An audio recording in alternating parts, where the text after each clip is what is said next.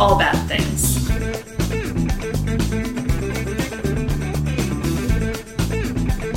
Tragedies, disasters. That's Bad things. trigger warning for everything possible. What? Hello. I'm Rachel, And I'm David. and this is All Bad Things. Welcome, everybody. Welcome. Follow us on Twitter, Facebook, TikTok, Twitch at All Bad Things Pod. Email us allbadthingspod@gmail.com. Twitter, Facebook, discussion group, right in our Discord. Do all of those things. Do you mind turning off that light? Not at all. Thank you. It's very bright. Don't know why I turned it on. It would have gotten more. I think I turned it off the last time. Because it got really warm, Yeah. I was like, why am I burning? Like, oh, because I'm sitting right under a light bulb. Yeah, this will be the not fun at all part. No. So No. I will not be surprised if we have a serious decline in listens compared to the first episode. Yeah. I don't That blame kind of anybody. usually happens anyway. With multi-parters, yeah. Because I think most people know the ending. Or look it up for themselves, or I don't know. Guess, yeah, I'm not sure. I would recommend the, I think I mentioned it last time, the, What Happened To CBC podcast. Mm-hmm. Is it CBC? No. Canadian Broadcasting Corporation? No, it's, hold on. Global News. Oh, Global News with I'm not Erica Vella. I'm not familiar with that one. Yeah. If you want to hear like firsthand accounts of the disaster itself. Because I mean, it was only 9 years ago, just about 9 years ago. Mm-hmm. So, yeah. So we had the quote unquote fun. Yes. It was a first- lot more fun to talk about the deregulation of the Canadian rail industry. And the absolute prediction of the tragedies that would ensue. Exactly. And right on time. Yes. Lo and behold. You know, as Chris Rock once said, that train's never late. As a double He was there. he was referring to racism in that sense. Gotcha. Gotcha. So do you remember what I called part one of this? But I don't. What did you call it? Let It Ride. Oh, okay. Oh, the song. Ride, ride, let it ride. So this one, That's the most fun we're gonna have today. well, we can have a little bit more fun. Okay. What do you think I called? What's a train song you can think of that maybe my band does? I don't know. Gather round the corner, half a mile from here. See them long trains run, and you watch them disappear without love. Oh, I've never paid attention to the lyrics of that song. It's called Long Train Running. Oh, okay. The song is, it. it never says Long Train Running. It says, Okay. well, the pistons keep on turning, and the wheels go round and round, and the steel rails run cold and hard on the mountains they go down. Yeah, that's one of those weird songs that I know I could play it because I know how the music goes, but I couldn't tell you like the lyrics of the song. I can because I'm the one who sings it in my Yes. band. So I wouldn't be that annoying drummer for that song singing the lyrics because I'd have no clue, or like mouthing them because I'd have no clue what they are. That was one of the hardest songs to learn how to play bass and sing on because the bass part goes boom. There's a lot of boom, movement. Ba-dum-bum, ba-dum-bum. So it's got this one rhythm, so I have to go gather round the corner, dum, dum, half a mile from dum, dum, just see them long, dum, dum, dum, dum. So I'm like, my brain has to split in half and do each thing. So anyway, that's the most fun we're gonna have today. So, well, let me do the intro. Sure. So, in the early morning hours of Saturday, July 6th, 2013, a 72-car freight train accidentally derailed and barreled, unstopped, into the town center of Lac-Mégantic, Quebec, immediately killing 47 people and destroying over 30 buildings. No one was reported as injured. Everyone in the path of the train had been killed outright. I cited the sources last week. I think I had a couple. The Frontier Center for Public Policy. Oh, I may have mentioned that one. Popular Mechanics, I think, is a new one, and the Transportation Safety Board of Canada. So let's recap, shall we? Yes, we shall. We talked a lot about the rail system in Canada and how it was deregulated into the 90s and beyond. That led to a lot of corner cutting, including reducing rail crews from 2 to 1, using a remote control rail car in lieu of a second engineer. Up to this point, there had been multiple derailment issues, most of which had caused environmental problems but few deaths. Near the end of June 2013, a Montreal, Maine and Atlantic Railway Limited, or MMA, which is what we'll call them, train headed from the oil fields of Newtown, North Dakota for St. John, New Brunswick, and it was carrying 7.7 million liters of crude oil in 72 oil tanker cars. And now we're on the evening of Friday, July 5th. It is headed from Farnham, Quebec to Lac-Mégantic near the Maine border, driven by a single engineer, Tom Harding Jr., a conscientious and experienced railman. So, what is your thoughts on what caused the derailment? I would think one of the main problems would be there's just one person. Okay. Mm-hmm. That's a serious problem. Yeah. In a situation like that, you have to have a second set of eyes for all sorts of different reasons. I agree. Mm-hmm. Yeah. You know, if something happens to one of the trains in the back, like if there's a problem, somebody's got to go fix it real quick. Somebody can still be on their post and making sure the train gets. I mean, it's like as soon as we talked about that last week, I'm like, I knew that was coming. Right. And like how, I mean, like how how negligent. did anyone think that was a good idea? Exactly. Yeah. Mm-hmm. Yes. Aside from trying to save money. Yeah. And that's why they thought it was a good idea. That's correct. Like, hey, that's going to save us because I'm not sure what a salary for one of these people, but just for Right. simple math, let's just say $50,000. Right. That's going to save us $50,000. Times however many routes they run. Yeah. You know, they'll have HALVE. Yeah. VE. Yeah, Yes. something.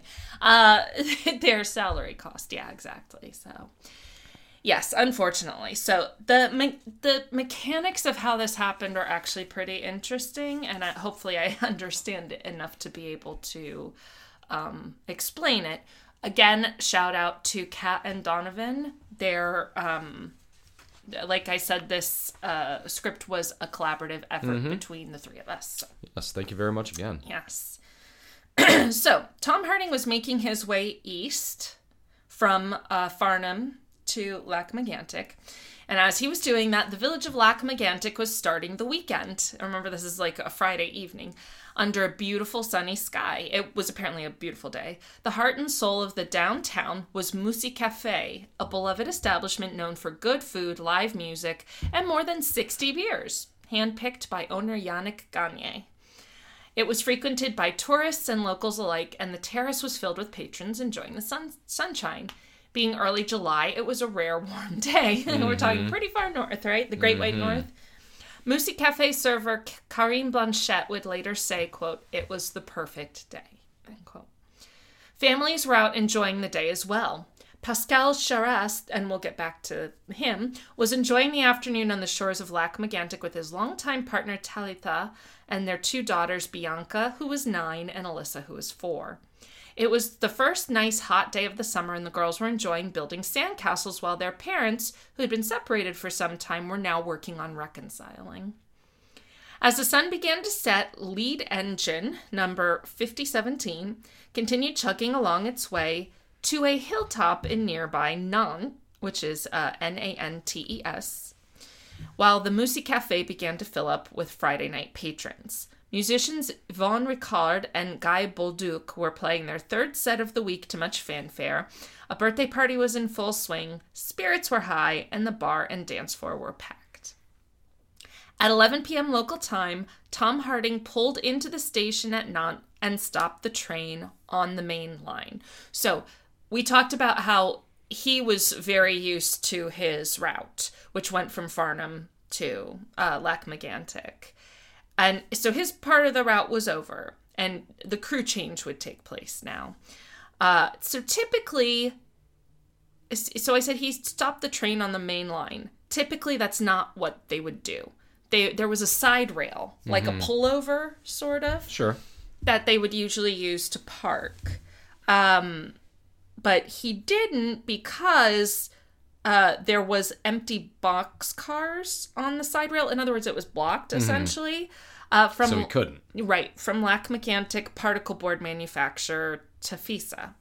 So it's highly unusual to park on a main line, but it's actually not explicitly against any rules. So he was not breaking any rules by doing that. Okay. It was just unusual to do so. But again, there was a reason for it. Just bad timing. Well, yeah, as we'll find out. So he shut down, there were 5 engine cars. He shut down 4 of them, but kept the engines of one running, probably the head locomotive, but I'm honestly not sure, because that would keep air pressure going to enable the train's air brakes. And here is where Rachel spent an hour trying to understand air brakes. Are we ready? Air brakes on a train. Mm-hmm. And in general, sure. the mechanics work similarly. Sure. So do you know, I started with how, because I started with Popular Mechanics and ELI 5, right? And because first I started with Popular Mechanics and I didn't understand it, so I had to go to ELI 5. That helped. Anyway. So do you know how car brakes work? I mean, to a degree, yeah, but I'm not going to explain it. Okay. Just my just understanding... in case I totally fumble it. That's fair. This is my understanding, because all the explanations started with so you know how car brakes work? So, it is my understanding after reading about this, that the way car brakes work, and we have people who work in cars... Yes, we do. ...who listen, so I'm sure they will elaborate. James, locally, here in Raleigh, certainly works with cars, and I'm sure he'll have plenty to say. Who we have to make a makeup date with. We do, because we were going to meet up. Yes. Yeah. We were going to meet hit up, us and up, James. then I got COVID. Yeah. So we couldn't meet up. Yes. So what happened, and I guess I should say anyone in Raleigh who wants to, we are open to that. So, yeah, absolutely. Brakes, right? Car brakes. So when you press on the brake of a car, it takes that pressure, that force that you're exerting, and pressurizes brake fluid. Okay. And the brake fluid, when pressurized, hold on, now I'm going off script. All right. When you push your foot down on the brake pedal of a car, it compresses or pressurizes brake fluid. So it creates pressure within the brake fluid, which forces calipers to squeeze brake pads onto the rotor of the wheel. And if you've ever seen the brake pads on your car, they're like little pads. Most of us have heard them when they need to be fixed. Yes, they start scraping. Absolutely. And still ride around anyway. Mm-hmm. Well, I think the idea is they start making that noise before it's actually a major problem, but yes. it is an indicator you need to get them You should fixed, get it fixed right away, but... replaced, the pads replaced. I was 24 once, and... Did it hurt the rotor? Did it end up grinding into the rotor? This was an old truck. Okay. So I was kind of almost trying to kill it.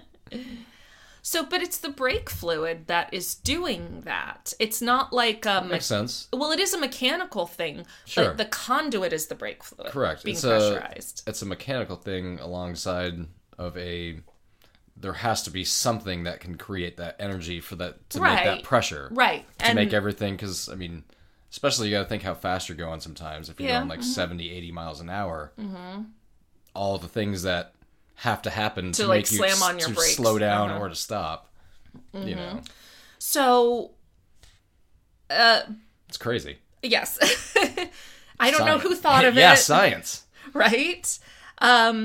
So trains, or at least this train or trains in general now, brake fluid doesn't do this. Can you imagine the amount of fluid you would need for a giant train? They use pressurized air to do it. So air serves that same purpose. So way back, because this air pressure system was created just post-Civil War, which we'll talk about in a second. So even way before that, there was a really dangerous and terrible system to stop a train. There were people called brakemen there'd be the train whistle, and that would indicate, hey, pull up on your handbrake. But sometimes brakemen were responsible for all or some of the multiple cars. They'd have to run on the top of the train or through the train to quickly engage all the brakes. It was a terrible system.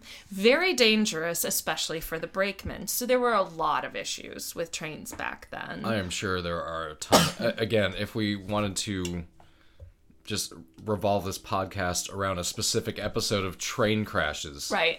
we would have thousands of episodes, I'm guessing. Right, just that one topic. Yeah. Well, Cornfield Meat, their whole podcast there you go, is just right rail there. disasters. Yes. Exactly. Yeah, it's an endless supply of, because those are stupid things that people thought of. Well, they worked in loose quotation Until they marks. didn't. Yeah, until they were terribly dangerous. Yes. So in 1869, George Westinghouse of Westinghouse, Of the Westinghouses. yes, patented the brake system that is still used in trains today. So he saw how dangerous braking in a train car was and remedied it. So his design had each locomotive and each individual car had an air reservoir, a tank of air, or a tank that could contain air. And then they were interconnected with each other through pipes. Okay. All right. Sure. So when the brake system is activated from the locomotive, each car's air reservoir releases air at a specific rate, causing the brakes to engage. Makes sense. So it's air pressure. When the brake system is not activated, the air is not putting that pressure on the brakes and releases them and allows each tank to refill with air. So that's the other thing about air, is as long as there's a mechanism to pressurize it, you don't have to refill it as Sure. such. You know, you have to put brake fluid in your car. Air can come from anywhere, from the atmosphere. So you have to be able to store it, essentially. Right. But as a fail-safe measure, things kind of run in the inverse of a car's brakes. So for a car, like if you've got an automatic, it's always moving forward, right? You have to apply the brakes to stop it. If you have a manual, it's essentially a neutral unless you're engaging it either to drive Correct. or reverse or brake. But in trains, it's the other way around. So brakes are the natural state. For the brakes to be applied as the natural state, they have to be deliberately unapplied. Okay. So, that's interesting. let me see, I think I explained. Yeah, so the engineer has to specifically disconnect the air tank, which disconnects the brakes, by pumping air into a different line called the brake line. That switches a valve that separates the air from the brakes, disengaging the brakes. Once that separate brake line stops delivering pressure, the valve switches back automatically, re-engaging the brakes. So that's the fail-safe, right? Is that Sure. you don't... It's natural for it to be in a stopped state, not in a state of forward motion. So... That's very interesting. Yeah, I thought so too. And the reason that is like, let's say that there's an air leak or something, and it's losing pressure, and that will actually result in braking, not in Correct. disengagement of Right. brakes. So Yeah. that's the failsafe. Yeah. So well done, George Westinghouse. That was a good system. That was good. That was good shit, man. Yeah. Way to go. He's a smart motherfucker. That's right. The metric system. What's that? That's from Pulp Fiction. Oh. So now back to Tom Harding in None. So This poor fucking guy. I know. I'm So already foreseeing what's gonna fucking become of this guy, and I'm pretty sure I'll be right. well, so he stopped the train, right? He braked. He kept one engine on, which kept the air pressure going to the air brakes, keeping them engaged. So the train was stopped. The default state of the train. But in addition to that, when he climbed down from the locomotive, he began spinning the iron brake wheels, the hand brakes, along individual cars that would engage the train's manual brakes. So each car had a manual brake too. That makes sense, Right? Yeah, as another failsafe. Yeah, yes, Really? So he ended up engaging the manual brakes on all 5 engines. The remote control car that I mentioned, that was like essentially taking the place of the second engineer, and a buffer car. Now, I failed to mention the buffer car. Donovan had mentioned it in the script, and I had failed to mention it last week, I think. But a buffer car is like a car put on a train to go between an engine, a locomotive, and any hazardous material. Makes so sense. that reducing the risk of combustion. So And reducing the rate of exposure, too. That's true. That probably, yeah. So this was carrying crude oil, right? So obviously that's a hazardous material, so there was a buffer car. They're not fans. They're not fans of buffer cars. Yes, I know, Demetrius. We're getting close to their dinner time. So Tom Harding had engaged the brakes on all of the engines, all of the cars that provided motion, plus the remote control car, plus the buffer car, but not the tankers, right? So, SOP for Canadian Railways is when a train is parked, you're just supposed to engage enough handbrakes to keep the car from moving. Okay. And the way you can tell if you've done that is by performing a test. You pull all the handbrakes, you get back in the locomotive and try and move See it. if it's, Yep. If it doesn't budge, you're fine. So if the train moves, then you need to engage more handbrakes, obviously, right? Because the idea is it's not going to budge. So, if you can move it, that's a problem. If you can't, great. Everything's fine. Everything's engaged. Now, what is enough in terms of number of handbrakes? And that depends on who you ask and on, as they say in my line of work, the facts and circumstances of the case. Speaking of facts and circumstances, should we just go ahead and feed these monsters? Yes, take a little break. And, we'll be right back. Yes. And we're back. Yeah. So through the magic of editing, Yes. the limited editing we actually do. So I was saying, what is enough breaks, right? So MMA, the rail line, would later say their policy for a train of the length that Harding was driving, this 72 car, plus all the other cars, was that he was driving, was handbrakes had to be activated on 5 locomotives, which was all the locomotives, and 11 of the freight cars. That would actually prove to be a lie. Their actual policy at the time was 9 total brakes on a train with 70 to 79 cars. And handbrakes were a point of contention for MMA. As you may recall in the last episode, I mentioned the railway had been reprimanded multiple times for safety violations. Those safety violations were specifically issues about handbrakes on parked trains in Nantes alone. And they were like, you know what we're going to do about those safety issues? They're like, no, they did something. They're like, we're going to have one less person operating the train. Right? No, that was after that had happened, but still. In the spirit of the thing. Yes. But the thing was, because remember, during the deregulation, the whole point was that it was up to railways to decide what was safe. Correct. So even though they got essentially a reprimand, there was no teeth behind it, no fines, nothing. So they didn't change a thing. Of course not. Why would they? Yeah. When, they got pointed at, wagged a finger at, and that's it. They didn't get a Bronze Star on their last report card. Right. They're like, we are so heartbroken that we are going to change nothing. Right. So by Harding's own recollection and testimony, he had engaged the 7 aforementioned handbrakes. So that was less than both the recommendation and what apparently MMA's policy was. He did perform the required brake test. He got into the lead locomotive, tried to move the train, would not move. So he did perform that.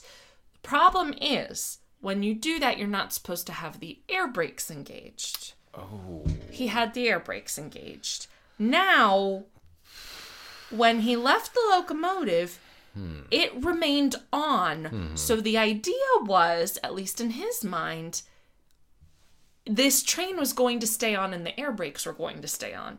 So even if that wasn't the right way to do it, it's like, well, if it's not going to get turned off, what does it matter? Sort of. That kind of makes sense in some way. And remember, this guy was not known to be, like, he was known to be a good railman, like, with a lot of experience and conscientious, and, like, nobody had a bad thing to say about him. So it seems that there was, like, a logic behind what he did. And at least to me, the logic would seem like, hey, a crew's going to get up here in just a little bit, so I'm just going to leave it on with the air brakes on. Air brakes on, hand brakes on, this thing isn't moving. Like, that would be my thought of what he was thinking. So, and I actually should have looked a little bit more into sort of like what he said after the fact. As I recall, he kind of didn't say much because he just sort of delved into obscurity, which is probably what you need to do after something like this happens. So anyway, but something that was happening was that he noticed that throughout his journey from Farnham to Lac-Megantic, and even while the locomotive was parked at Nantes, and I even asked the locomotive was parked at Nantes, was that black smoke was sort of spewing from the smokestack, like unusually so, and bits of oil, like to the point where it was witnessed that he had oil on him from this. And he's like, okay, that's not normal. So he called Farnham. He's like, okay, look, the train is parked. But he also called rail traffic control, which is a thing, in Bangor, Maine, and was like, hey, I've been having mechanical trouble with this thing, and it's now spewing black smoke. So, like, I think there's an issue. They told him, leave the engine running, leave the air brakes on, we'll deal with it in the morning. Okay.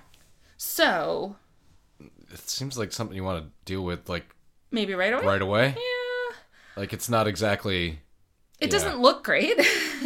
Well, I mean, it could be, and it could be all sorts of things. Mm-hmm. It could be something small. Right. In that moment. Mm-hmm. But if you wait until the morning...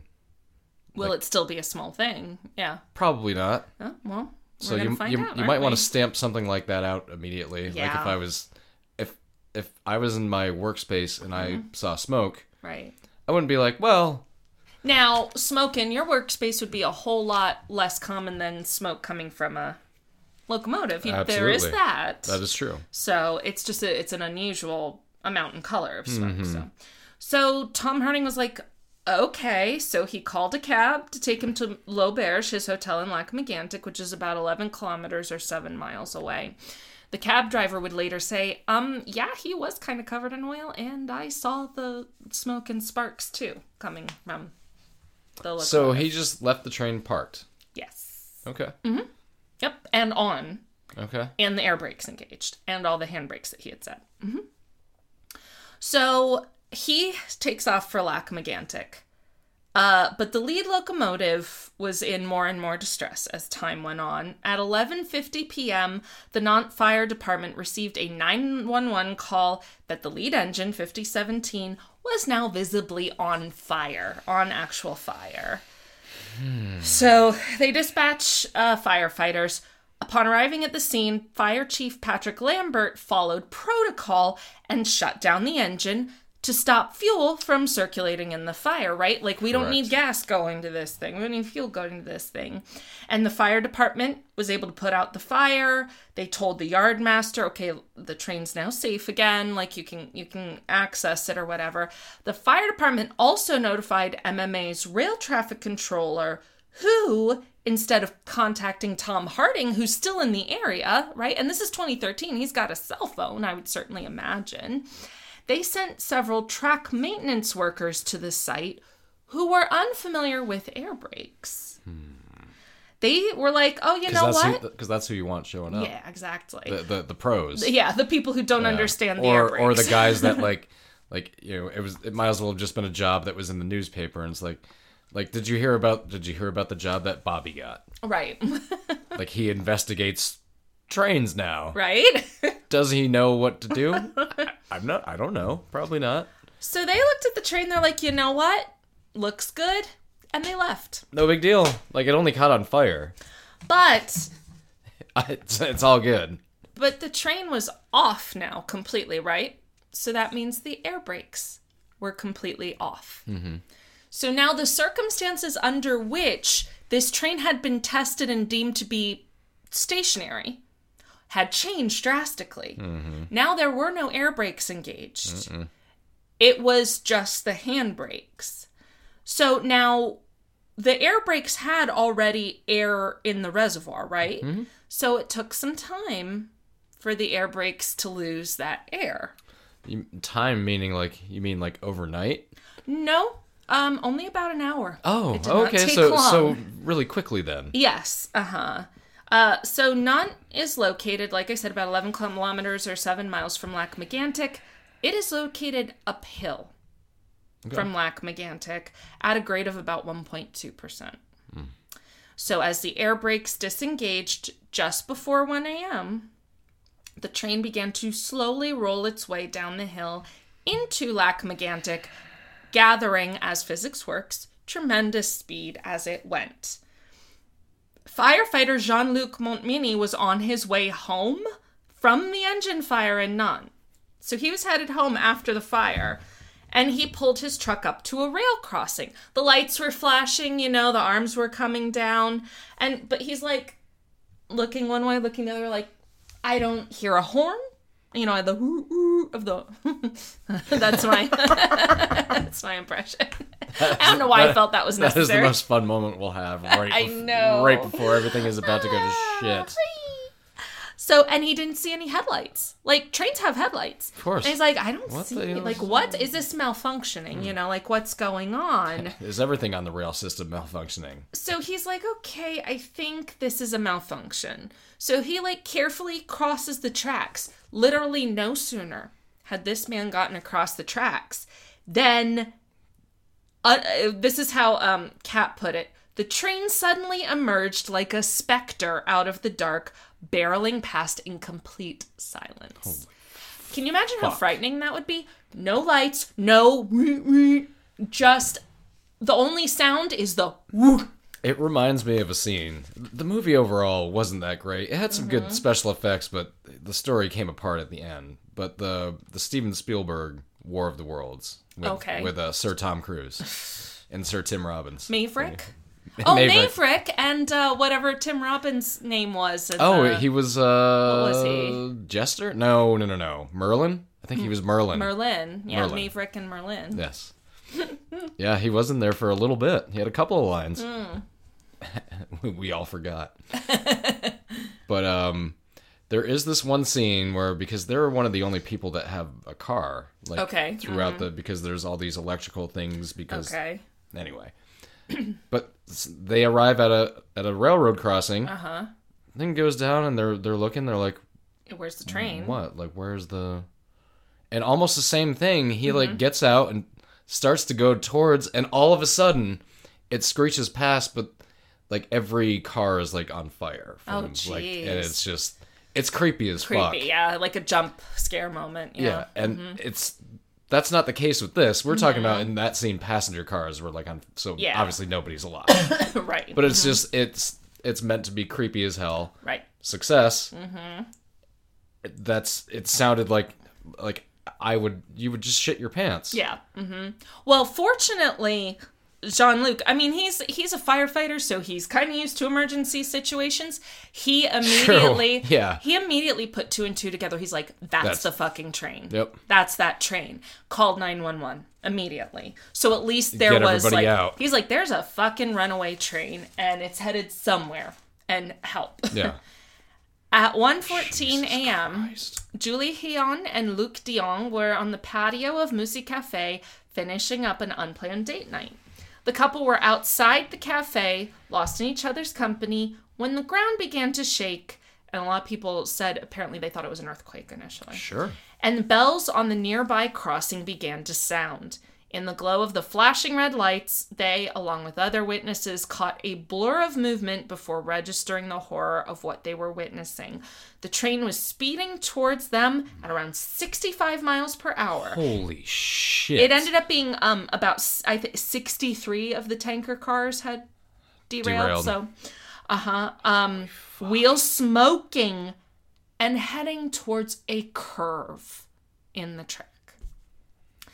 So at 1:14 a.m., the engine hit the curve and the train violently derailed. 63 of the tanker cars burst apart, and about 6 million liters, or 1.6 million gallons, of crude oil spilled out into the streets and ignited. Oh my God. Multiple fireballs 3 times the height of the buildings downtown exploded, and the heat from the blaze could be felt up to 2 kilometers or over a mile away. Yeah, I don't doubt that. This is 2013. Because people had their cell phones out. Jesus fucking Christ. That looks like a goddamn, like a set photo. Yes, if you watch it, like, these are people just on a residential street, right? Be fucking kidding me. It looks like they're being bombed. Yeah. And probably a bunch of people feels thought like that was what was going on. The nuclear war is finally, right? World War III is finally... Made it to Lac-Megantic, yeah. Yeah. Uh-huh. Yeah. I mean, remember, this is a town of 6,000 people. This is a small town. And also, because of the trains, because they're made of, metal and other things, like, as soon as they detach and collide with something, sparks are going to fly everywhere. Which is why it caught on fire. Which is why all the fucking oil is going to... Holy fucking shit. The blast was heard in Montreal. And I'm sure it knocked everybody on their ass. Yes. But remember how far away Montreal was from this place? It was about 2.5, 3 hour drive. Something like that. They could hear it in Montreal. Fucking Christ.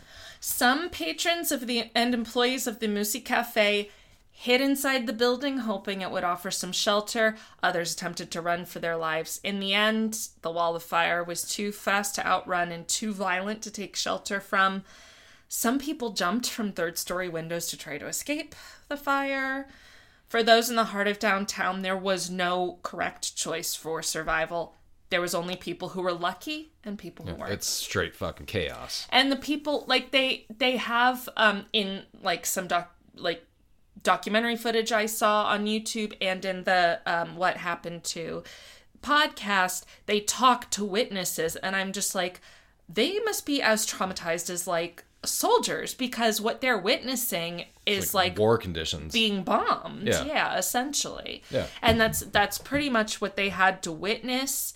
And in some cases, say you're meeting friends at Musi Cafe or whatever, and then it's oh, okay, well, we're gonna hit the road, we'll see you guys later. Because it's a Friday night. Yeah, and it's 1 a.m. That's when some people are gonna start to... Couple days after Canada Day, eh? Right? Yes, so some people are still partying. It is. So, some people are, okay, guys, see you later, walk out of the cafe, and then see the cafe decimated behind you, and know that your friends are dead now.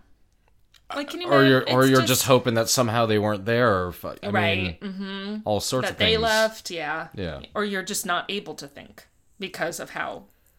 Plus, you're standing feet away from this huge fire. So go ahead. I just wanted to make sure it was at a. That's okay. I understand. So footage recorded by residents of Lac-Megantic show an apocalyptic and otherworldly scene. Yep. Yeah.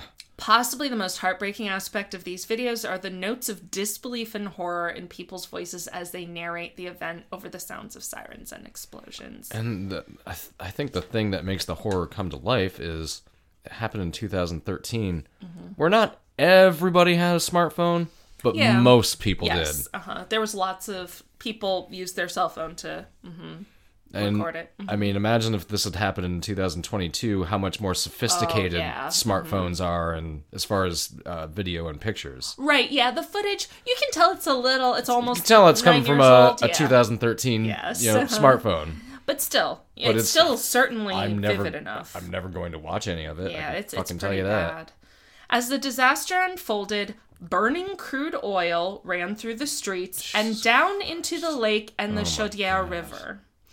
Along the way, it oozed into the sewer system, causing, get this, explosive columns of flames to erupt out of manholes and storm drains. So literally... it's fucking Ghostbusters or the fucking, the Blob. Yes. What that the is fuck? Exactly right. Yep. So even if you're, not right there... shit's going on all around holy you. Fuck, did that manhole cover just explode off and there's a column of fire? Your immediate instinct has got to be I have to get as far away from here. Run the fuck away. As possible. Yeah. Whether it's on foot or in a... Yeah. Jesus. The ensuing fire instantly decimated 4 houses. One man at the scene said, quote, "It looked like a war zone." Yeah. End quote. Yeah, I bet it did. 2,000 people ended up having to evacuate their homes. That's a third of the population of the I'm entire surprised town. it wasn't everybody. Right. It's just Well, like everybody get out. It was actually localized, but it was localized in a populated center. Yeah. Like in the heart of the downtown. Oh my God. Yeah. In the immediate aftermath of the explosion, the local hospital declared a code orange in anticipation of what would surely be a high number of casualties, but no seriously injured patients arrived. One Canadian Red Cross volunteer said there were, quote, "no wounded. They're all dead," end quote. So either you made it out and you were fine, or you didn't. I mean, we got to experience that on 9/11. Like, the people that, the hospitals, same thing. They were waiting and they were just like, we were just treating people with cuts and bruises. Yeah, like either you were dead or you had very minor Yep. stuff. Apparently, this is like either you were dead or you didn't Or even you need just- treatment. Nope. Aside from mental health services. Yeah.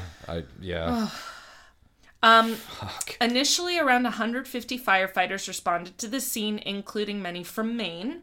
Sure. And eventually, over 1,000 emergency responders worked in crews of 150 around the clock to contain the fire and Absolutely. evacuate residents. And contain the scene and like get everything. Figure shit out, like Yeah. the logistics of this. Yeah, it's not like somebody's shooting up a school and the people who are paid to, if that's happening, the people who are paid to go in and deal with that, it's not like they, firefighters just don't stand outside of a fire for like an hour and a half and be like, man, that's a little too dangerous to go into. Yeah. But that excuse for some reason works for police.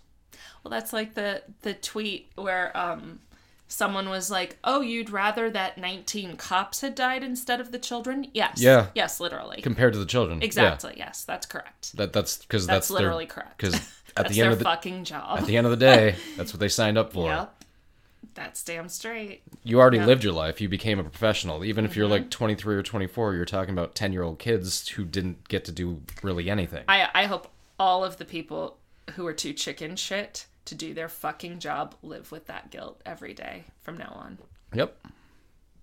The only thing that could possibly redeem them even a fraction is if they become instant gun control advocates. Yeah. And But that's apologize and support every family that they not helped happening either. destroy. Yeah. Now to a more fun story. Yeah, right? That was a nice diversion, which is horrible. So it took until the early afternoon of July 6th for the fire to be contained, and it took 2 full days for the fire to be completely extinguished. I'm sure. This is you're crude oil burning. also, you have water running constantly. And you're constantly spraying down buildings that aren't affected because of To contain it, to keep it in, Yes. yeah, I mean, to you're keep it from spreading. pretty much losing all of those buildings. So Oh, yeah. to keep it from Over 30 buildings were just gone downtown. I mean, yeah. it's Mm-hmm. but even on this fucking ridiculous scale, like James has told me about this type of training that they do, because a lot of what's the fuel? They have a lot of nitrogen tankers that go through that area from the military base for like jet fuel and stuff like that. He was like, so if one of those things goes, hits the ground, that shit. He's like, we train for that. Well, they're just lucky in Arizona that there's not a whole bunch of forest, but there are wildfires in Arizona, so right they there have are. to be very careful about Yeah, that. but he's like, we train for all sorts of things you wouldn't necessarily think of, Right, not off the bat. but has to be done. And these guys just rolled in, like, this is what's gonna happen. It's gonna take a couple of days. We'll get it. It's not gonna be pretty in the meantime, but Not for nothing, but when people are like, "Oh, cops and firefighters put their lives on the line," well, apparently, No, firefighters put their lives on the line. Yeah. because that's what they signed up for, and they do their fucking job. And they actually do it. Mm-hmm. Yep. All 5 locomotives were found half a mile intact down the line. Most of the oil cars were crazy. damaged beyond Of course. repair, obviously. 42 bodies were recovered and taken to Quebec for identification. Eventually, 40 would be identified, though it would take almost a year. to fully identify them. They had to do DNA testing in some cases. 5 people were never found, so they were just presumed dead. The Sûreté du Québec, which is the Quebec Provincial Police, coroner in charge of autopsies, attributed this to victims most likely being vaporized in the explosion, stating that all the deceased had died violent and avoidable deaths. Mm-hmm. Remember the kids that I talked about earlier? Yes. Yeah, the youngest of the victims were 9-year-old Bianca and 4-year-old... It says Alyssa, but I may have... wasn't that her name? I want to get that right. Yep, Alyssa.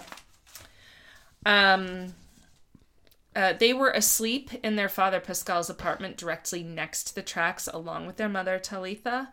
Pascal Charest had been out at the time of the explosion. Oh my God. It happened, and he ran frantically back home, screaming for his girls, and his whole family was gone. Well, I mean, his life was gone. Yeah. Essentially, yeah. Jesus Christ. Unfortunately, the blaze had engulfed everything in its path, and he was only able to stand back and watch in horror. In all, 21 children lost at least one parent in the fire, and 4 were completely orphaned. Yeah. Because people were, out with their partners and family and friends. Downtown Lac-Mégantic was just destroyed. Over 30 buildings had been completely demolished, including multiple businesses, the town library, many houses. Musique Cafe, gone. 3 employees were among the dead or presumed dead. And here is... this is the fire. My God. It looks like a bombing is what it looks like. Yeah. And especially when you look at this, the aftermath. Yeah, my God. Mm-hmm. And you can see almost like a tornado leaves a path. You can see where it spread or where it started and fanned out. Mm-hmm. Yeah. Mm-hmm.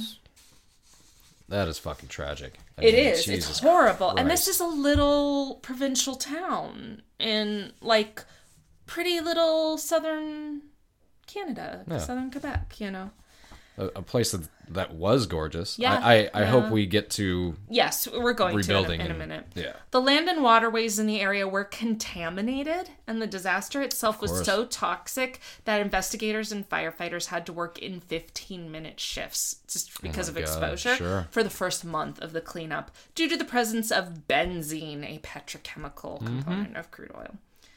So obviously this was all investigated. The Transportation Safety Board of Canada, the TSB, sent 20 experts to Lac-Mégantic to begin gathering evidence and witness statements, and they released their report in August of 2014.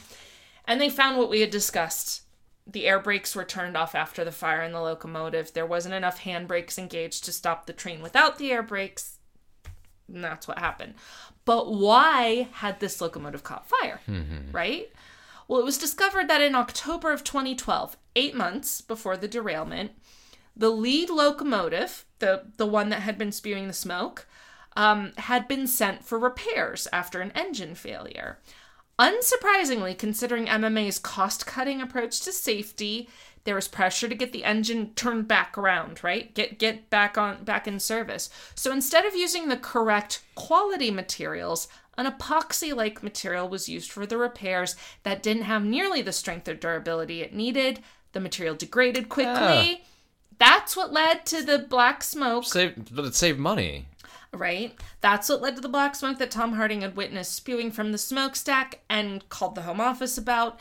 That black smoke wound up being an indication of oil accumulated within the engine, where it subsequently overheated and caught fire. So, piss poor, shitty maintenance. Yeah. Is what happened. On top of a piss poor, shitty, investigation on site. Because they were like, all right, the fire's out.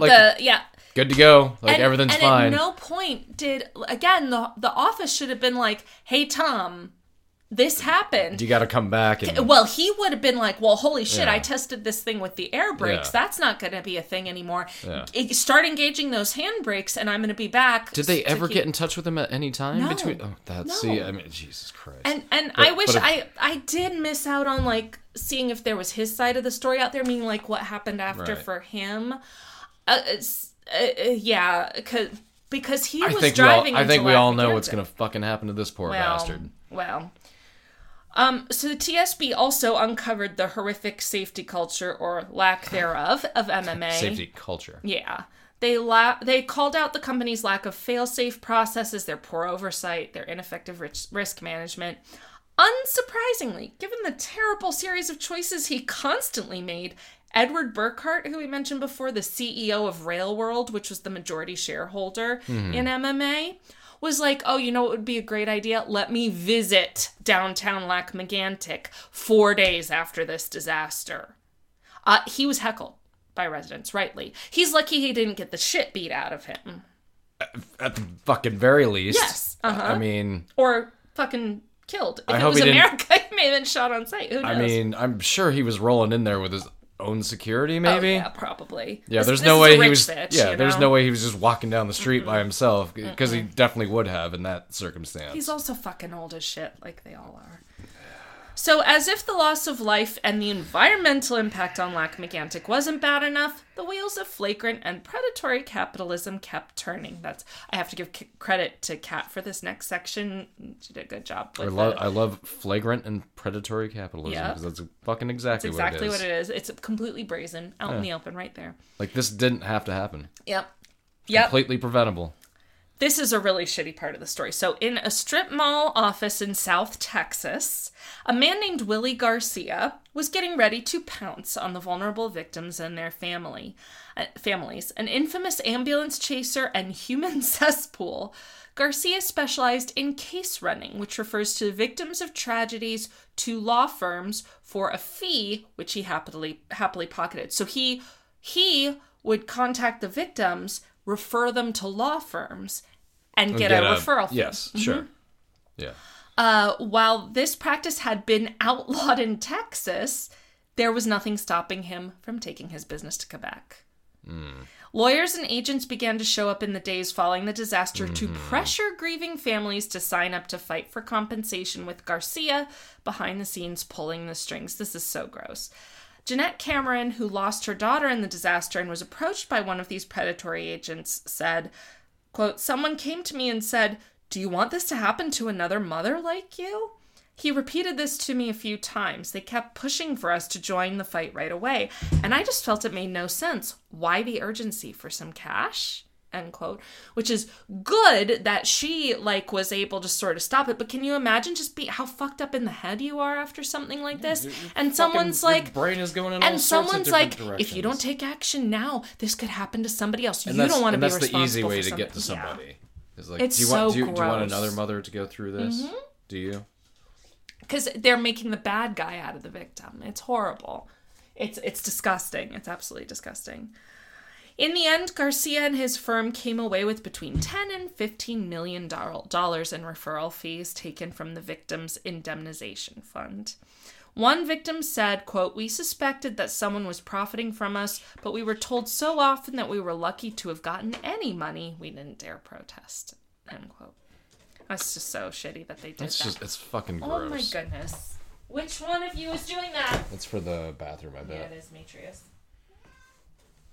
Oh my goodness, we're almost done. Can you not just let us record in peace? You're like Willie Garcia. Except you're much cuter. They're both kind of freaked out by that thing. They are by the door stopper, Yeah. or the door sweep, yeah. Oh, yeah. I'm glad everybody likes the sound of the cats, because we can just keep this all in, because There I'll we be go. too lazy to edit. Okay.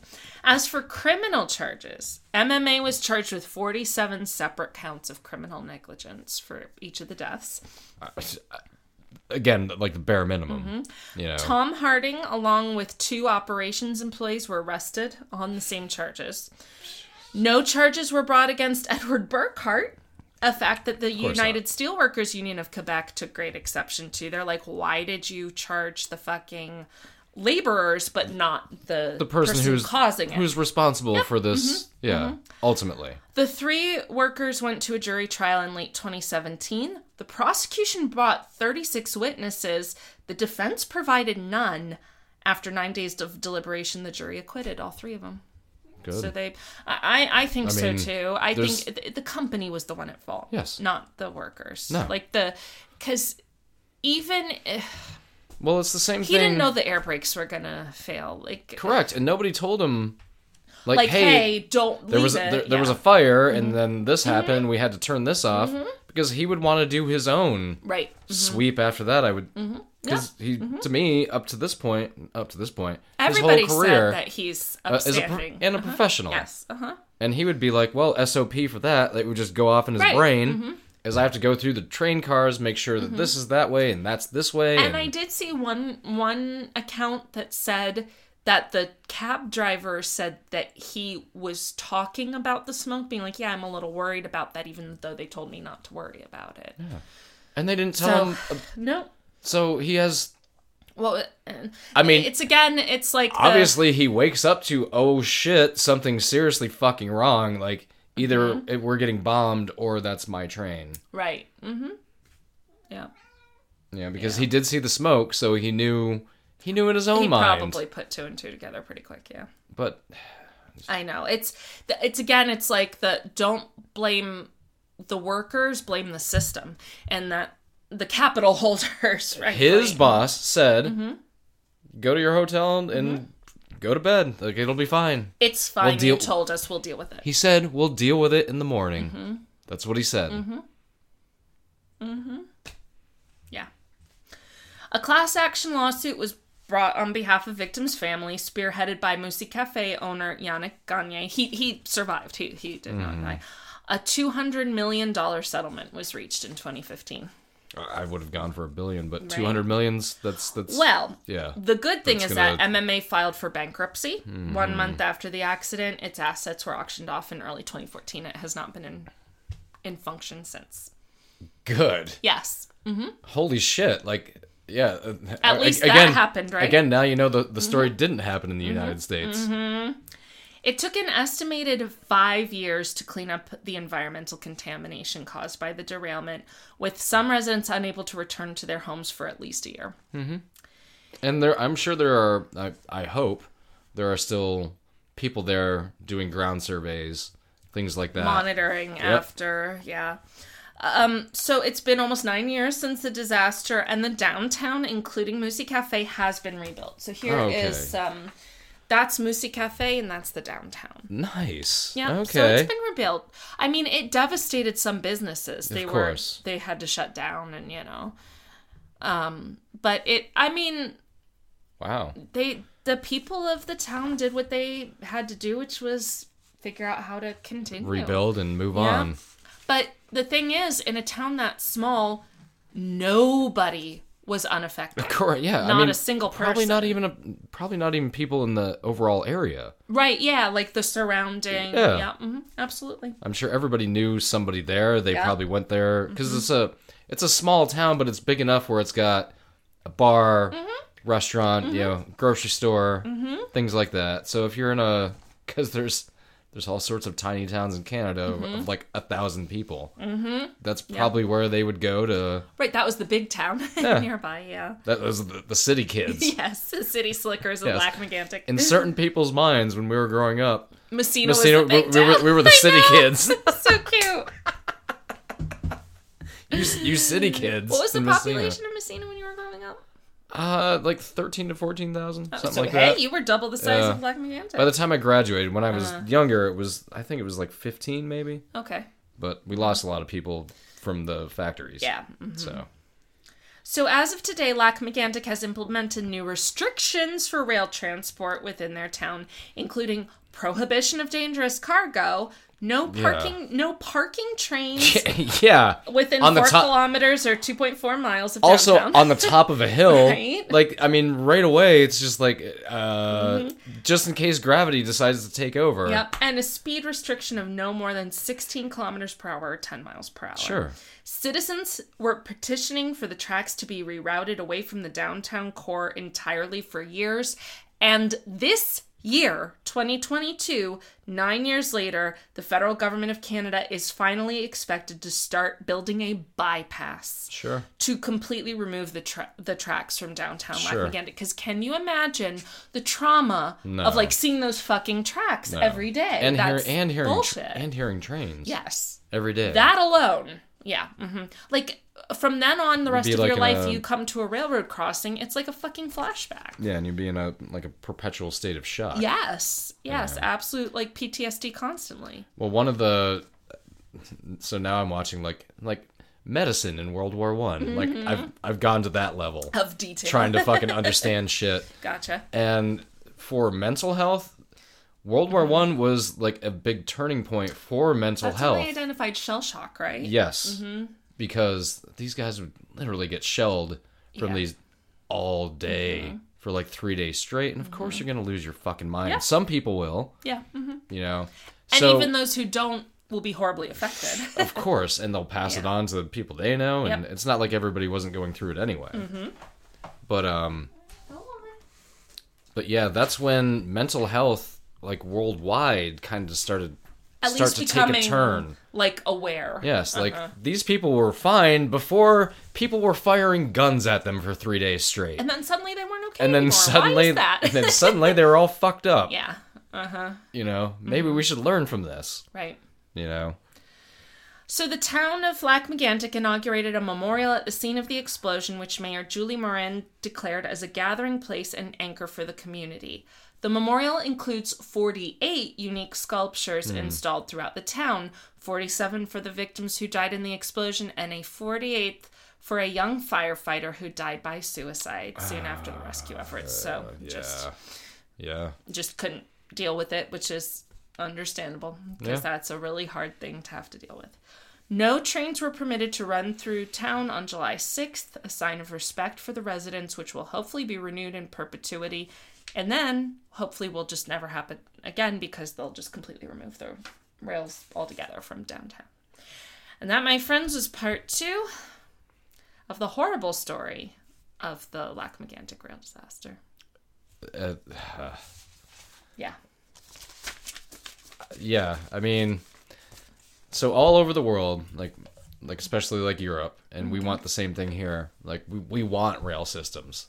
But imagine being a place that we don't want them anymore because it's just fucking with our minds too much. Like for a whole area town. to feel that way, rightfully so. Yes.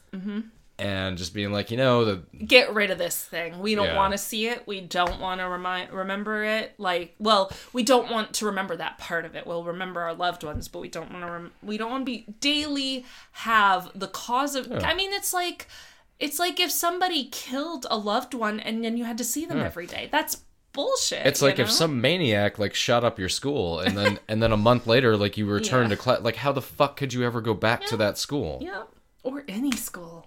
Frankly. Correct, or any building. Yeah. You know, I mean it's. Yeah. Yeah, That's I'm not trying to be Americentric again. I'm just Right. you know I gotcha. giving up a. I mean, and like bullshit like this happens in America all the time. Oh yes. And usually the company like gets an angel investor comes in or something, or they get I am glad this fucking company went under. yeah. And I hope Edward Burkhart is old. Well, he is old, and that Yes. he just fucking dies soon. And slowly. Yeah, it'd be nice if he didn't just pass in his sleep. Yeah. Like if it took a little bit, that'd make me feel better. I know it's probably really, really incendiary to say, well, I hope he dies. But to He be will. fair, Yes. yes, we all will, Yeah, right? he will. I will. You will. Yes, that's Everybody correct. listening will. That's correct. But truly, the world is better off with some without some Without people. certain people. Yeah. And I think he's one of those people. Yeah. Well, frankly, any capitalist, like I'll be woohoo when fucking Musk dies, Bezos, Anybody on the Forbes Gates, all of 500, those assholes. it's probably like Oh yeah. like everything would be better without all 500 of you. If we just, and I'm talking about out of 6 billion people. Like Yes. if we just 8 removed, billion. We're almost to 8 billion. if now. we just removed you 500, like a thousandth of a thousandth of a Right. millionth of a tenth of a thousandth of a millionth of a zillionth Yeah. of the world population, like everything would just be better. Yeah. Like, Well, mostly, like I no, but then there'd be the next 500 that'd be like, Right. Who will step up? who will take advantage of. Well, like I say, there is no such thing as a moral billionaire, period. Of course not. I actually struggle with the idea of an ethical multi-millionaire. It myself. depends. It's a for me that's a bit of a case by case basis. As long as you don't Facts completely and circumstances. correct. As long as you don't completely lose your fucking mind. You See, know, I don't think that's possible with that amount of money. it's hard. I'm sure it's hard not to. It just turns people into these monsters. Yeah. They're monsters. They're monsters. Because the only way you could get to that amount of money is if you have a certain Well, it's brain. if you're okay watching the suffering of billions of people to preserve your own wealth. yeah. That's what people do. And it's hideous. So, anyway. Speaking of a train derailment, Yes, we've kind of gone off the rails a little. so my nephew, I think we mentioned this in the That he came down?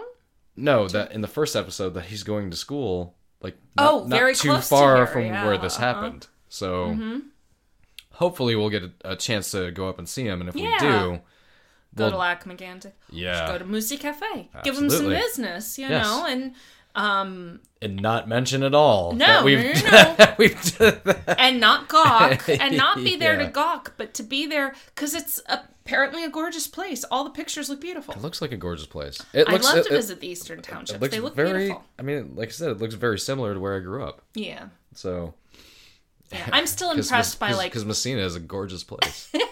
Well, I'm sure parts of it are at times. Parts of it. I still am impressed by like autumn leaves because palm trees don't do No, that. they don't. That's true. They don't. So I do like, you know, the changing color foliage. changes, The yeah. fall would be really nice. That's why I'm thinking it maybe is. like Labor Day we can. Is that still too early for the fall colors? It is, and that's when it starts to get cold at night. But yeah, we'll figure something out Yeah, maybe Columbus Day. Well, let's not discuss not our do it on- vacation plans on on our here. podcast. But I mean, thank you to everybody who suggested this Yes. because this is horrific.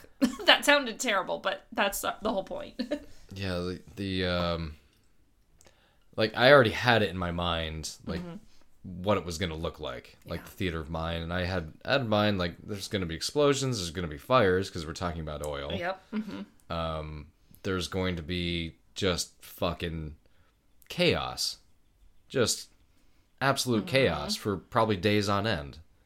You know? Years on end because it contaminated the area. That's true too. For Yeah. years. Yep. Yeah. Yeah. I mean, I'm sure if I watched some of those videos, it would probably look like somebody's filming like a $200 million movie here. It does. It looks like special effects. Yeah. It really does. And this is just the Yes. Yeah. It looks Because like explosions. What else would you Yeah. think? Yeah. Like your brain wouldn't go to. Your brain would go to either that or we're at war. Like one of those two things. Well, and just the disconnect, because do you remember when, well, of course you do, but like a year-ish ago, or maybe longer, I don't remember, when the backdoor neighbors' House caught on fire. And like initially I was like, wait, what? And you were like, oh, it's like a bonfire or something, right? I'm sure it's okay. There's that instant, like, explaining away of that stuff, because it's just like, wait, that's not something we see. So it's not a thing that happens. Well, imagine now you're looking at just, like, what appears to be just Hollywood, like you said, Hollywood-type explosions happening, and you're just like, okay, we can't explain this away, but what the fuck? Yeah. Like, I can see being kind of frozen in that moment, just to be like, what do you even do? No. Like, this is only training you would receive, and you probably don't even receive this level, or in some cases you might, who knows, but this is like only training you would receive in the military. Of Right. Like how to deal with being firebombed.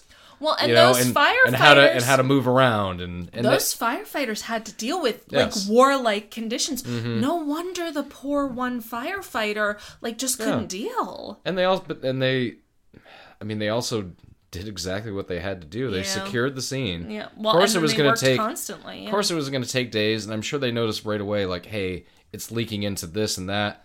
Like, we can't do that. We're going to do the things that we can do. Make sure the people that know, who deal with the groundwater and stuff like that, know that it's Well, and I think that it's manholes are fucking popping out of Right? the fucking street. I think it's pretty telling that there weren't deaths after.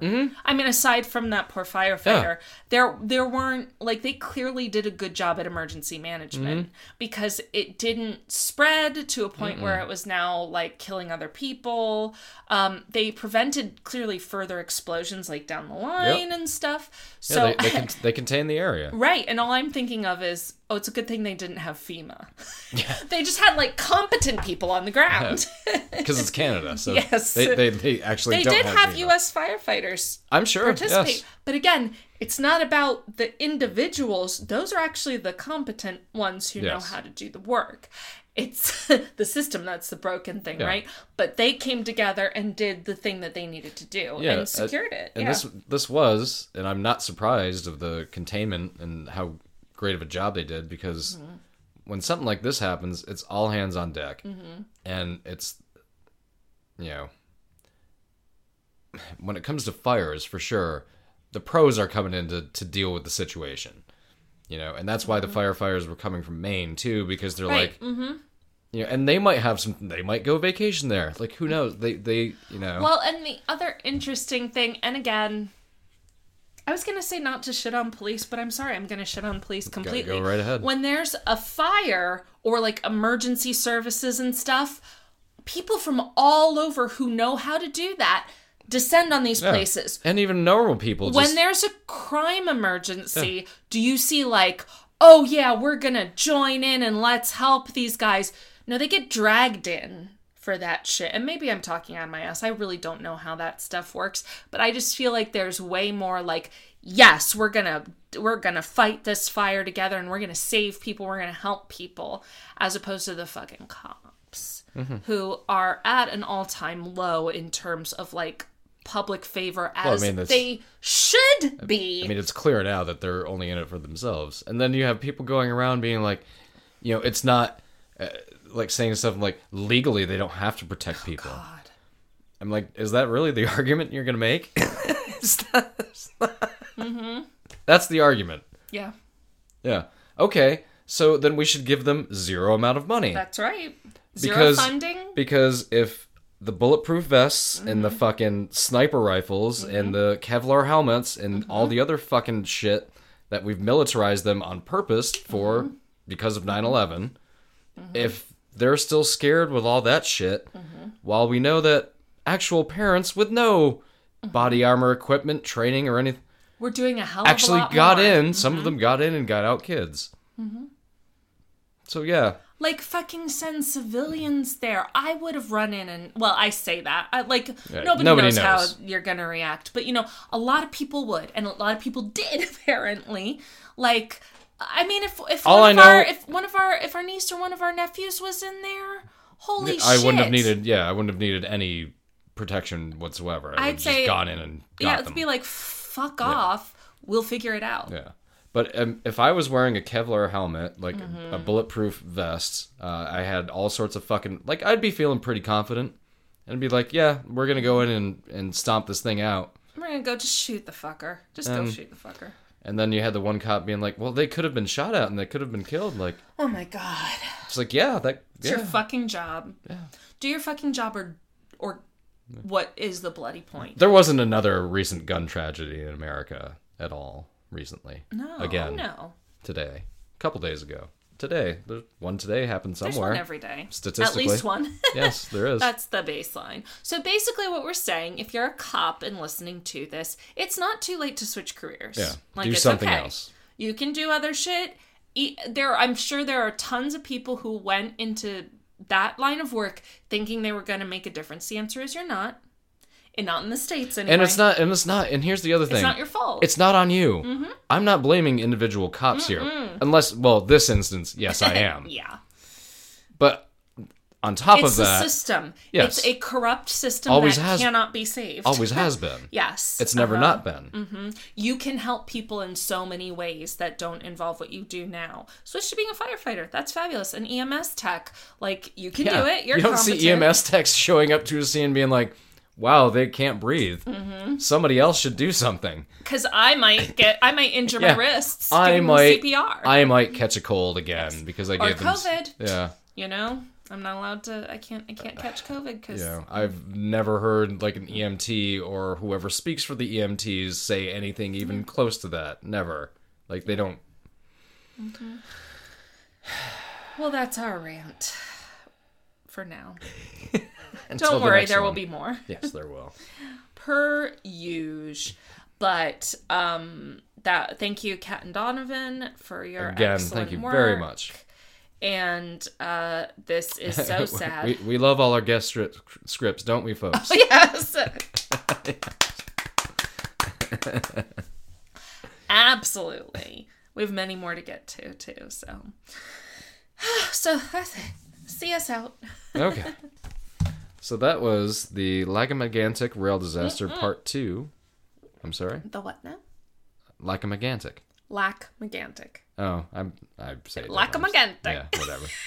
That's As a spicy meatball. that's right. Lac-Mégantic. Lac-Mégantic. That was Lac-Mégantic. Yes, sorry. Rail Disaster Part 2, Yes. Long Train Running. Yeah. This has been another episode of All Bad Things. I'm David. I'm Rachel. We'll see you next week.